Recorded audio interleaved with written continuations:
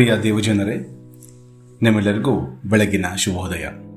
ಈ ದಿನ ನಾವು ಆಯ್ಕೆಗಳು ಎಂಬ ಬಗ್ಗೆ ಸ್ವಲ್ಪ ಹೊತ್ತು ಧ್ಯಾನ ಮಾಡುವ. ಜೀವನದಲ್ಲಿ ಆಯ್ಕೆ ಬಹಳ ಪ್ರಾಮುಖ್ಯವಾದ ಅಂಶವಾಗಿದೆ ಎಂದು ನಮ್ಮೆಲ್ಲರಿಗೂ ತಿಳಿದಿದೆ. ಚಿಕ್ಕವರಿಂದ ಹಿಡಿದು ದೊಡ್ಡವರ ತನಕ ಅನೇಕ ರೀತಿಯಲ್ಲಿ ಆಯ್ಕೆಗಳನ್ನು ಮಾಡುವಂಥ ವಿಷಯಗಳುಂಟು. ಮಕ್ಕಳು ಓದುವಾಗ ಅಥವಾ ಅವರು 10ನೇ ತರಗತಿ 12ನೇ ತರಗತಿ ದಾಟಿದಾಗ ಏನು ಮಾಡಬೇಕು, ಏನು ಓದಬೇಕೆಂಬುದಾಗಿ ಆಲೋಚನೆ ಮಾಡುವಂಥದ್ದುಂಟು. ಓದು ಮುಗಿದ ನಂತರ ಯಾವ ಕೆಲಸಕ್ಕೆ ಸೇರಬೇಕೆಂಬ ಆಯ್ಕೆ ಕೂಡ ಉಂಟು. ಮತ್ತು ಅದೇ ಸಮಯದಲ್ಲಿ ಓದು ಮುಗಿದು ಕೆಲಸ ಸಿಕ್ಕಿದ ನಂತರ ಎಂಥ ಹುಡುಗ ಅಥವಾ ಹುಡುಗಿಯನ್ನು ನಾನು ಆಯ್ಕೆ ಮಾಡಬೇಕು ನನ್ನ ಸಂಗಾತಿಯಾಗಿ ಎಂಬುದನ್ನು ಕೂಡ ಆಲೋಚನೆಗಳು ಮಾಡ್ತೇವೆ. ಹೀಗೆ ಆಯ್ಕೆಗಳು ನಮ್ಮ ಜೀವನದ ಅವಿಭಾಜ್ಯ ಅಂಗವಾಗಿದೆ ಎಂದರೆ ತಪ್ಪಾಗಲಾರದು.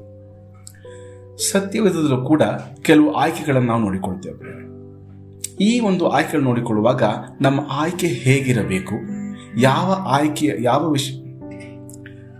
ನಮ್ಮ ಆಯ್ಕೆಯು ಯಾವುದನ್ನು ಆಧರಿಸಿರಬೇಕು ಎಂಬುದಾಗಿ ನಮಗೆ ಸ್ಪಷ್ಟವಾಗಿ ಗೊತ್ತಾಗುತ್ತೆ.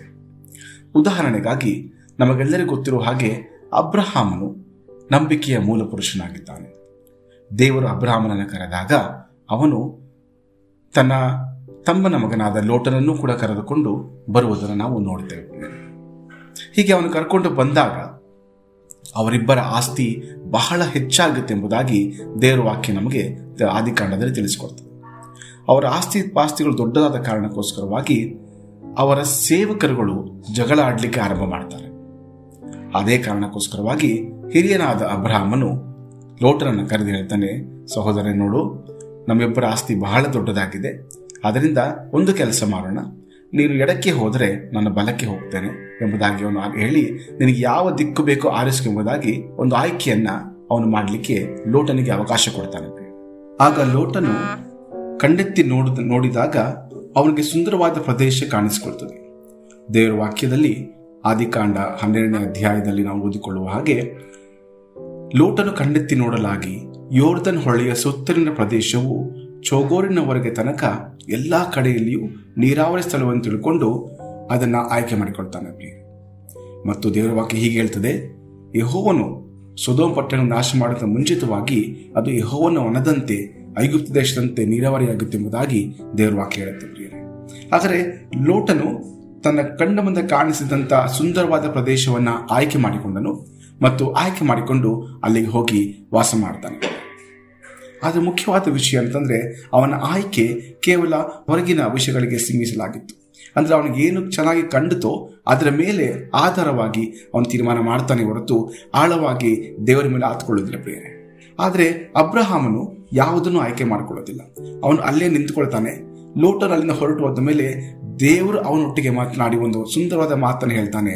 14 ಕ್ಷಣದಲ್ಲಿ ನೀನಿರುವ ಸ್ಥಳದಿಂದ ದಕ್ಷಿಣೋತ್ತರ ಪೂರ್ವ ಪಶ್ಚಿಮಗಳಿಗೆ ಕಣ್ಣೆತ್ತಿ ನೋಡು, ನೀನು ನೋಡುವ ಈ ದೇಶವನ್ನೆಲ್ಲ ನಿನಗೂ ನಿನ್ನ ಸಂತತಿಗೂ ಶಾಶ್ವತವಾಗಿ ಕೊಡುವುದೆಂಬುದಾಗಿ ದೇವರು ವಾಗ್ದಾನ ಮಾಡ್ತಾನೆ ಪ್ರಿಯರೇ. ಹಾಗಾದ್ರೆ ಪೂರ್ವ ಪಶ್ಚಿಮ ದಕ್ಷಿಣ ಉತ್ತರ ಎಲ್ಲಾ ಕಡೆ ನೋಡು, ಎಲ್ಲವೂ ನಿನಗೆ ಕೊಡ್ತೀನಿ ಅಂತ ಹೇಳುವಾಗ ಖಂಡಿತವಾಗಿಯೂ ಲೋಟನು ಆಯ್ಕೆ ಮಾಡಿಕೊಂಡ ಸ್ಥಳವೂ ಕೂಡ ಒಳಗೊಂಡಿತ್ತಲ್ಲವೇ? ಹಾಗಾದ್ರೆ ಯಾವಾಗ ನಾವು ನಮ್ಮ ಜೀವಿತಗಳಲ್ಲಿ ದೇವರನ್ನ ಅವಲಂಬಿಸ್ತೇವೋ ಆಗ ಖಂಡಿತವಾಗಿಯೂ ದೇವರು ನಮಗೆ ಶ್ರೇಷ್ಠವಾದದನ್ನು ಕೊಡಲಿಕ್ಕೆ ಬಯಸ್ತಾನೆ ಪ್ರಿಯರೇ. ನಮಗೆ ಗೊತ್ತು ಲೋಟನ ಆಯ್ಕೆ ಎಂಥ ಸ್ಥಿತಿಗೆ ಅವನು ನಡೆಸ್ತೇವುದಾಗಿ. ಅವನು ಹೋದ ಸೊದೋಮ್ ಮತ್ತು ಗೊಮೋರಗಳು ನಾಶವಾದವು. ಅವನ ಎಲ್ಲ ಆಸ್ತಿ ಪಾಸ್ತಿ ಹಾಳಾಗಿ ಹೋಯಿತು. ಅವನ ಸ್ವಂತ ಹೆಂಡತಿಯನ್ನು ಕಳಕೊಳ್ಳಬೇಕಾಯಿತು. ಕೊನೆಗೆ ಎಲ್ಲವನ್ನೂ ಕಳ್ಕೊಂಡು ಅವನು ಏನು ಇಲ್ಲವಾಗಿ ಹೋದನು ಪ್ರಿಯರೇ. ಆದ್ರಿಂದ ನಾವು ಈ ಲೋಕದಲ್ಲಿ ಆಯ್ಕೆ ಮಾಡುವಾಗ ಅಬ್ರಹಾಮನಂತ ಆಯ್ಕೆಗಳನ್ನು ಮಾಡಲಿಕ್ಕೆ ಪ್ರಯತ್ನ ಮಾಡಬೇಕು. ದೇವರನ್ನ ಆದುಕೊಳ್ಳಬೇಕು. ದೇವರು ತೋರಿಸುವುದನ್ನು ನಾವು ಬಯಸಿ ಅದನ್ನು ಹಿಂಬಾಲಿಸುವಾಗ ದೇವರು ನಮ್ಮ ಮೂಲಕವಾಗಿ ತನ್ನ ಆಶೀರ್ವಾದವನ್ನ ನಮಗೂ ಮತ್ತು ಇತರರಿಗೂ ಕೊಡುವಾತನಾಗಿದ್ದಾನೆ.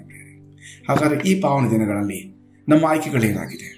ನಾವು ಕೇವಲ ಹೊರಗಿನ ತೋರಿಕೆ ಆಯ್ಕೆ ಮಾಡ್ತಾ ಇದ್ದೇವೋ, ಇಲ್ಲವೇ ನಿಜವಾಗಿಯೂ ಸ್ವಾಮಿ ನನ್ನ ಅಂತರಂಗದಲ್ಲಿ ನೀನು ಬಂದು ವಾಸ ಮಾಡು ಎಂಬುದಾಗಿ ನಾವು ಆಯ್ಕೆಗಳನ್ನು ಮಾಡ್ತಾ ಇದ್ದೇವೆ? ಯೋಚನೆ ಮಾಡುವ. ಆಯ್ಕೆ ಬಹಳ ಪ್ರಾಮುಖ್ಯವಾದದ್ದು. ಯಾಕಂದ್ರೆ ನಿನ್ನೆ ಮಾಡಿದಂಥ ಆಯ್ಕೆ ನನ್ನ ಇಂದಿನ ದಿನವನ್ನು ಬದಲಾಯಿಸುತ್ತದೆ. ನಾನು ಇಂದು ಮಾಡುವಂಥ ಆಯ್ಕೆ ನನ್ನ ನಾಳೆ ದಿನವನ್ನು ಬದಲಾಯಿಸುತ್ತೆ. ಆದ್ದರಿಂದ ನಾನು ಮಾಡುವಂಥ ಆಯ್ಕೆ ಬಹಳ ಪ್ರಾಮುಖ್ಯವಾಗಿದೆ. ಎಚ್ಚರಿಕೆಯಿಂದ ಮತ್ತು ಆಲೋಚನಾಪೂರ್ವಕವಾಗಿ ದೇವರನ್ನ ಆತುಕೊಂಡು ಪ್ರಾರ್ಥನಾ ಪೂರ್ವಕವಾಗಿ ಆಯ್ಕೆಗಳನ್ನು ಮಾಡುವಾಗ ದೇವರು ನಮ್ಮ ಜೀವಿತಗಳಲ್ಲಿ ನಮಗೆ ಸರಿಯಾದದನ್ನು ಕೊಡಲಿಕ್ಕೆ ಅವಕಾಶವಾಗುತ್ತೆ ಪ್ರಿಯರೇ. ಹಾಗಾದರೆ ದೇವರು ನಿಮ್ಮನ್ನ ಆಶೀರ್ವದಿಸಲಿ. ದೇವರು ನಿಮಗೆ ಒಳ್ಳೆ ಆಯ್ಕೆಗಳನ್ನು ಮಾಡಿಕೊಳ್ಳಲಿಕ್ಕೆ ಜ್ಞಾನ ವಿವೇಕವನ್ನು ತನ್ನ ಆತ್ಮನ ಸಹಾಯವನ್ನು ದಯಪಾಲಿಸಿಕೊಡ್ಲಿ. ದೇವರು ವಾಕ್ಯಗಳನ್ನು ಆಶೀರ್ವದಿಸಲಿ. ಆಮೇನ್. ಈ ಕಾರ್ಯಕ್ರಮದ ಬಗ್ಗೆ ನಿಮ್ಮ ಅಭಿಪ್ರಾಯ, ಸಲಹೆಗಳು ಹಾಗೂ ಯಾವುದೇ ಪ್ರಾರ್ಥನಾ ಮನವಿಗಳಿದ್ದಲ್ಲಿ ನಮ್ಮ ದೂರವಾಣಿ ಸಂಖ್ಯೆಗೆ ನೀವು ಕರೆ ಮಾಡಬಹುದು. ನಮ್ಮ ದೂರವಾಣಿ ಸಂಖ್ಯೆ 9902606453. ನಿಮ್ಮ ಅಭಿಪ್ರಾಯಗಳನ್ನು ಇಮೇಲ್ ಮೂಲಕವೂ ನಮಗೆ ತಿಳಿಸಬಹುದು. ನಮ್ಮ ಇಮೇಲ್ ID info@fibaonline.org. ವಂದನೆಗಳು.